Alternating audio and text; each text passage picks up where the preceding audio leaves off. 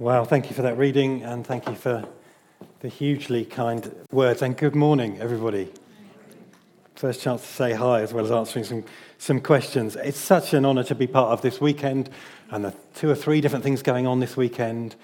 The 70th anniversary element has been mentioned. I was also caught by that £525 figure, and Ian's right, it should have been £2,100, which is still a bit of a bargain, isn't it? And the idea that it was actually on this site. The minutes of the church meeting say, on the 21st of October 1952, say, a unanimous feeling we were being strongly led to the site proposed. And it was done jointly with other churches in the sense of they knew this was a new housing area, and other churches from other denominations in the city said, no, you go for it. You go for it in this area. They probably didn't use go for it language in the 1950s, but that's the sort of thing that they said. And I like that. It was the corner of Sherborne Road and what was Salt Hill Road, later named Duncan Road. This bit here. So that's part of what this weekend is about. It's also a chance to be here in person and a chance to come back and say a proper goodbye, as much as we were so blessed by your goodbye online. And it's also a weekend where we've been privileged to be part of Ellen's commissioning. I just want to add one verse to the reading from Psalms, because it says something similar, and it'd be something that I can concentrate on as we consider this message. Deuteronomy 4 and verse 9 says, "Only be careful and watch yourselves closely, so that you do not forget the things your eyes have seen, or let them fade from your heart as long as you live. Teach them to your children and to their children after them." As I say, it was great to be part of the commissioning service yesterday. And for those who were there online yesterday or there online today, welcome as well. Let me add my welcome to you. Great if you're joining us now and were joining us then. For those who didn't join us yesterday, let me just say it was a great occasion. And if anyone is thinking, because you missed the message yesterday, or Ken was silent on the whole discernment process, please don't misunderstand my silence on Ellen's role. I just felt it was right for me to be silent until Ellen was appointed. I didn't want to get in the way of the process. I didn't feel it was my role to do so. But I was delighted that the church meeting called Ellen to be the team leader. I've always believed that if Ellen was willing to stand, that she was the right and best choice. And working daily together with Ellen showed me that. She has such an amazing range of skills, which I won't revisit because it embarrassed you yesterday, but you can catch the recording of those if you would like to. And travelling around the UK for 2 years, I believe that even more. Also travelling around the UK for this role for the denomination that I mentioned, I said something to almost all the churches that I visited, which was to do with the church leader, though they hadn't asked me to say it. And if you'll allow me, I will say it now to this church on behalf of your church leader, though she hasn't asked me to say it. I said to pretty much every church I went to, I said, will you do 3 things for your team leader, for your soul minister, whatever church I went to? I said, will you pray for them? Now, of course, we all say that we will pray for them, but some of us need a reminder. So will you create a reminder somewhere where it will come up? Maybe take this photo from the church website.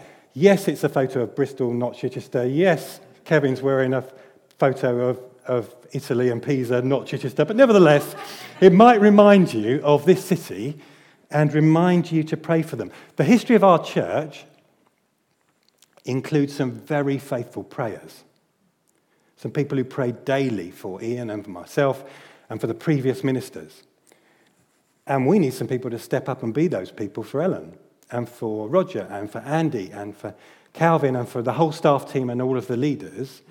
But you might need a prompt, a reminder. Now, you could put that on your screensaver. You could put it somewhere on your desk. It might look a bit weird to your colleagues if it looks like Ellen's your family or something. But put it somewhere that's not too embarrassing, but that reminds you to pray for Ellen. That would be hugely important. The second thing you can do is you can encourage Ellen as though she were new. When somebody takes on a role as team leader, if they come from outside, they tend to receive a level of encouragement about their ideas that is a huge amount of enthusiasm because they're new in the role. When somebody's been in a role a little while, we tend to feel freer to say yes, but, rather than yes. To the extent that you can give a level of enthusiasm as though Ellen was new, she will be blessed and you will be blessed. The third thing I asked pretty much every church I went to, and you can find recordings of this up and down the UK to check me out on this, I said, could you give allowance? Could you give allowance for the fact that we won't always know the facts? Sometimes a leader will appear to not do something we think they should, and sometimes they will appear to do something we think they shouldn't, and almost always it's because of things that we can't say are going on. And to the extent that you can give allowance for that, you will be blessed and they will be blessed. And then let me say, I said to all of these churches that I went to, and I am blessed that I'm in a church in Chichester that do that for me. And I'm so grateful that you did do that for me. And so it's appropriate, perhaps, that I ask you to do the same for Ellen. So on this 70th anniversary, we have this theme to look back and to look forward, to learn from the past and to look for the future. As it said in that recording, so interesting to hear it, I did have this plan to do three things. I had a plan to learn from a more experienced minister, and I learned so much from Ian and Rosie at that time. So tick. I had a plan to make mistakes, and I certainly did that. Big tick. And then to run away, failed tick. In that the Lord had a different plan, and I'm so glad he did, and we managed to stay for another 21 years. And it wasn't that we felt called to leave, it was that we felt called to do something else during that period. And so in choosing a Bible reading for not my 21 years, but for the 70 years of the church, we are not short of readings in the Bible to go to for this sort of thing. Because so much of the Bible is written that we would look back and learn and take strength from the past in order to carry that strength in the future. That's so often what's going on in the whole of the Bible, isn't it? We read something from the past and we say, our God is the same yesterday, today, and forever. So if that was true then we can carry that truth into the future. And that's not just the history books of the Bible, that's so much of the Bible. In fact, the only reason I'm not saying the whole of the Bible is like that is because the Bible is richer than that. So sometimes we read the Bible, it's not so much we read it as history, it's more that it is this living word that speaks to us today in a poignant way to what's going on in our lives today. And some of the Bible is prophecy that is yet to be fulfilled, of course. So there's multiple things going on in God's word, but so often it is this looking back in order to remember and take strength from the future. Throughout the Bible, you have all sorts of memory prompts. I showed Roger this PowerPoint to get him to check it, and he liked it apart from the scribbles in the book, Roger, which he found deeply disturbing. It's been a while since you've borrowed one of my books, which would have had even more scribbles in it, scribbles you couldn't decipher, no doubt. But when we look back on God's word, it has memory prompts in the form of festivals that God's people are set to do, and food even as a memory prompt. And then there's laying stones so that when you come back to a place, you ask, what was that place about? And it's a memory prompt of what God has done. We look back in order to take strength from the future, or patterns to repeat in personal devotion, or prayers that we're supposed to say regularly, even prayers that we're supposed to say annually when we go to certain big festivals. And most of those examples are in the Old Testament, but even when you think of baptism is partly at least to remember that Jesus was baptized and we're copying him in our discipleship. And communion, when we take communion, we do it in remembrance of him. It's almost as though God thinks we're not going to be very good at this memory thing. And therefore we need some prompts to remember. And we need multiple ways to remember. And sometimes it's one stage more detailed than that. It's not that we just look at the Bible to remember. When we go to a passage, that passage itself is about remembering what God had previously done in the history of God's people. And that's what this psalm is about, and that's what that passage in Deuteronomy is about. So the psalm, it says, may I never forget, in verse 2, it says, the good things he has done for me. And then it lists some of those things God has done for us. It says he forgives us, he heals us, he redeems us, he fills my life with good things. He's removed our sins from the east and from the west. And that Deuteronomy passage, it says a whole range of ways of remembering. The Deuteronomy passage is Moses giving a series of final instructions. The whole book of Deuteronomy, it feels like Moses is saying, now before I go, I must tell you these things. It reads like the longest farewell handover speech in history until this one. Perhaps not. But it reads like that. And so let me make it clear that I'm neither trying to copy Moses here or trying to be as long as that. But it's as helpful in this context to remember that that's what he's doing. So he says, only be careful. So it's something that we do to watch our souls. And watch yourself closely. So part of our spiritual health and well-being is to do this looking back thing in order to take strength and look forward. And then he says, and do not forget the things your eyes have seen, or let them fade from your heart. So we've got some responsibility to keep them close to us. And then make sure that it has a value going forward. Teach them to your children and pass them on to the next generation and to their children after them. It's appropriate then that if this isn't your very first time walking into this church or your very first time joining us online, that we look back and say, so what is it that we're thankful for? And that we use that as strength for the future. So if you're relatively new here, that might be the greetings that you received when you first walked in the door. If you've received a good greeting, it's felt something of the love of Jesus to you, a genuine welcome, then that might be something that you take strength from. If you've been here a fair while longer, for some of you it might be that you've met genuine friends and fellow travellers on this Christian journey, and that's what you take strength from. For others of you, it will be, over the years, there have been key events in your spiritual life, and they have taken place in and around this fellowship of Chichester Baptist Church, and you're thankful for that. Maybe for some of you, it was the place where you found Jesus. I'm saying that knowing I can picture some of the chairs that some of you are sitting in, knowing that I've prayed prayers of people finding Jesus with those people where you are sitting now over some of those years. Or maybe it's the place where you came and you showed your commitment by being baptized. Or maybe it's the place where you were married, standing here or here. Or a place where you received a certain blessing to confirm what was going on. For many of us, it will be that what we're thankful for is godly characters who we learnt from and maybe continue to learn from.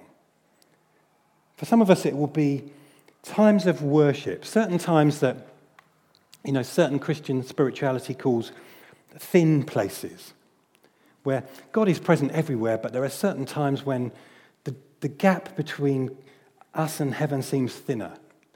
And for some of you, it will be that you take strength from. For others of you, it will be knowing some bold faith moves that we made together. That, is this really going to work? I don't know, but it seems like God's in it, let's go for it. So you saw on that clip, Ian, when he was leading, taking our message outside of these buildings to open-air services, to a thing we called First Sunday, in a building in the hospital, for the sake of those who won't walk into our doors, or mission trips overseas, or big, bold, will this work or not? I've no idea, but we pray it will projects, like Christians Against Poverty and opening an office, or alternative gatherings and missional communities, or this building project. For some of you, you'll be giving thanks because you can remember times when you received key guidance for the next bit of your faith journey? Or aha moments when somebody's opening up God's word and you think, oh, okay, I understand that now. That makes a difference. Or huge prayers answered. I could name some of mine and I'll give you a couple of examples. But what's really important is what your examples are, looking back on this time. Because it's your examples that will give you strength to face the future, you see. So I'm really encouraged when I look back, for example, at some of the history before I was ever here of those original faithful believers that Ian referred to. I remember, for example, when I'm trying not to forget the things that God has done, and the things my eye has seen include some of the things that I've heard others pass on directly, a phone call that happened right at the early start of this building project, which was a few years after that 70 years. The building was completed in 1958. In 1956, the deacons met at one of the homes of one of the deacons, Charles Quinton, in West Wittering. Now, Charles had lost his leg, one of his legs, in World War I, and that normally wasn't a problem, but occasionally his artificial leg gave him particular pain. And this was one of those occasions. And so that he wouldn't be embarrassed, they moved the venue of the deacons' meeting to his home in West Wittering, so that he could take his leg off without embarrassment. And so that's what happened. Now, he was one of the very few deacons in 1958, I think there was only 2 of them, that had a phone. Now, right now, most of you are probably carrying a phone, but he was one of only 2 who had a phone at that time. And at that moment, they got a phone call from the regional minister, the area superintendent at the time, saying, as they were looking at the architectural plans for the building, which as Ellen described is that further back bit, saying that they had received a massive amount of money. They'd received 3,000 something pounds. It says it on the wall behind you, Phil, on the Lake Street gift there, on that brass plaque. Can you tell us the amount of money? 3,425. Right, so if the building cost £525, £3,425 was given by Lake Street in Portsmouth, which was war damage money because their building had been totally burnt down in the war. And it was exactly the right timing for them to confirm that this was something God was in. And our history is full of stories like that because it's his story. Some of you sitting right at the back there, the flooring that is at the back there has lasted so well over all of these years because it was better flooring than we could have afforded.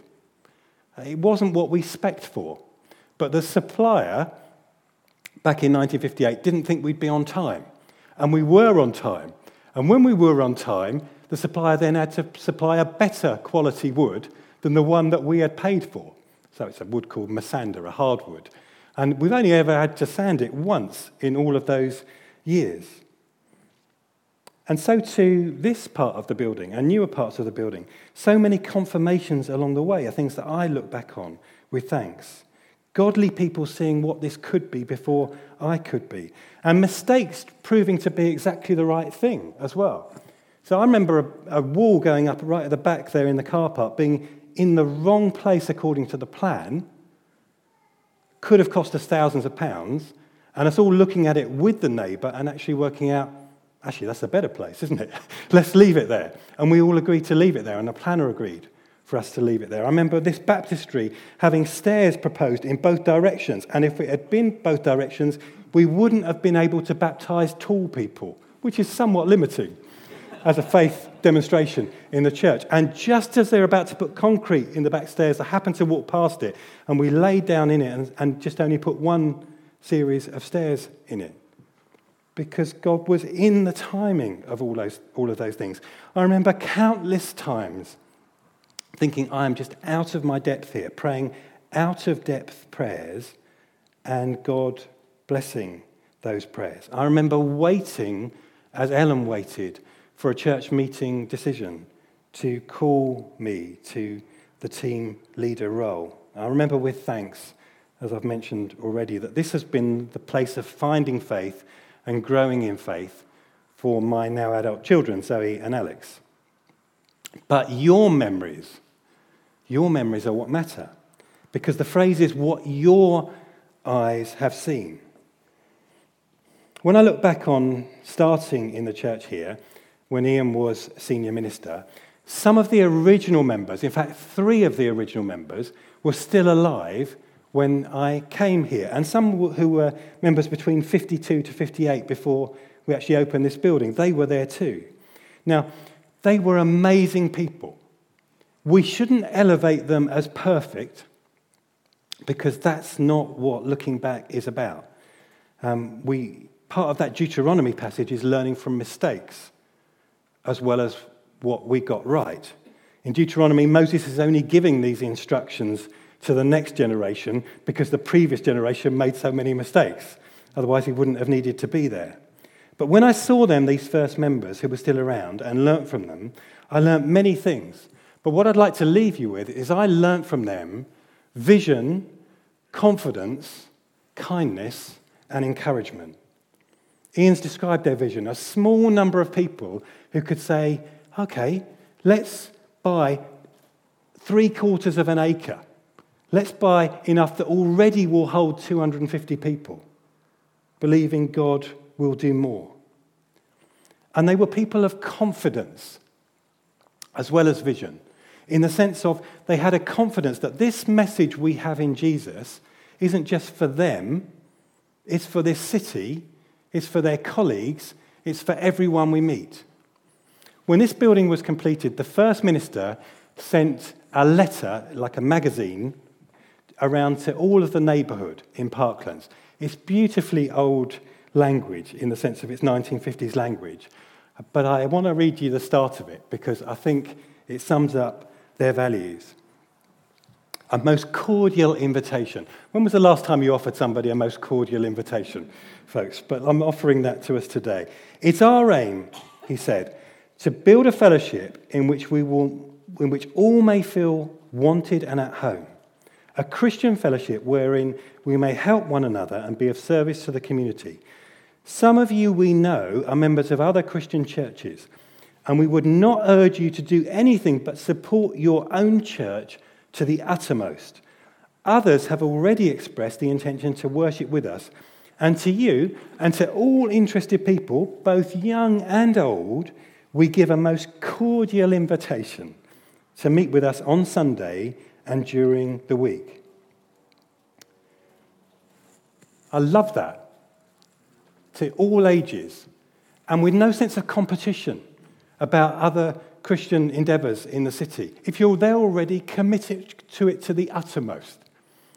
But if you're not going anywhere, then come and join us, because they've got a confidence that this message in Jesus is something to pass on. And they showed kindness. I can hear in my mind's eye, is that right? No. I can still imagine hearing, whatever the audio equivalent of mind's eye is, ringing some of these people who were fellow leaders with me when I started. Some are in this room now, asking them the dumb questions that a new minister needs to ask on a landline because we didn't have mobiles. And I can hear them saying my name back, yes, Ken, some who are now with the Lord, some of those original 3, and in their tone is love. In their tone is kindness. And kindness is so needed today. There's something about what's happened in the last 20 months that kindness is probably the most underrated aspect of the fruit of the Spirit. And we can learn that from the people who went before us, because they had it. And they had encouragement. They found a way to encourage in the sense of to give courage. And when I switched roles from being associate minister to being the senior minister, they gave me courage again. So even if we might use different words today to a cordial invitation and to support to your uttermost, I love the sentiment. I love the values. Now, all of that said, if you look carefully around today, we are not using their hymn books that they used. And we are not sitting in the same orientation. or even the same part of the building. This part of the building was garden at that time. We are not using the same method of song projection. We're not preaching from the pulpit that they built. We're not even reading the same version of the Bible because there's been a helpful update, more than one. We don't have the same midweek program or Sunday program. In remembering and giving thanks and learning, we learn so much, but we are not doing things the way they did them, and they wouldn't want us to. And neither should you do things the way Ian did or the way I did. It's missionally vital to move on. Ellen's commissioning and this whole weekend is a marker point for God's work from here. And when we look back, a key thing to do is to know that the values are forever and the vehicles are for a season. So looking back, I'm suggesting that the values include vision, big vision of what a big God can do, confidence that this message is still vital for the people that we rub shoulders with outside of this building and those that walk in, kindness, as in short supply and needed and a Christ-like thing, and encouragement in the sense of giving courage to others. Shall we pray about that? And then I'll hand to Calvin and the band to bring us our final song. And so, Lord, please help us to learn from the past without copying the vehicles, to learn the values from the past. Help us to be people of vision of a big God and a great future with your plans. Confidence in our faith when we're apart as well as when we're together. And help us to be people of kindness. To go out of our way to demonstrate that kindness in this season. Help us to find ways to give courage as we encourage. Amen.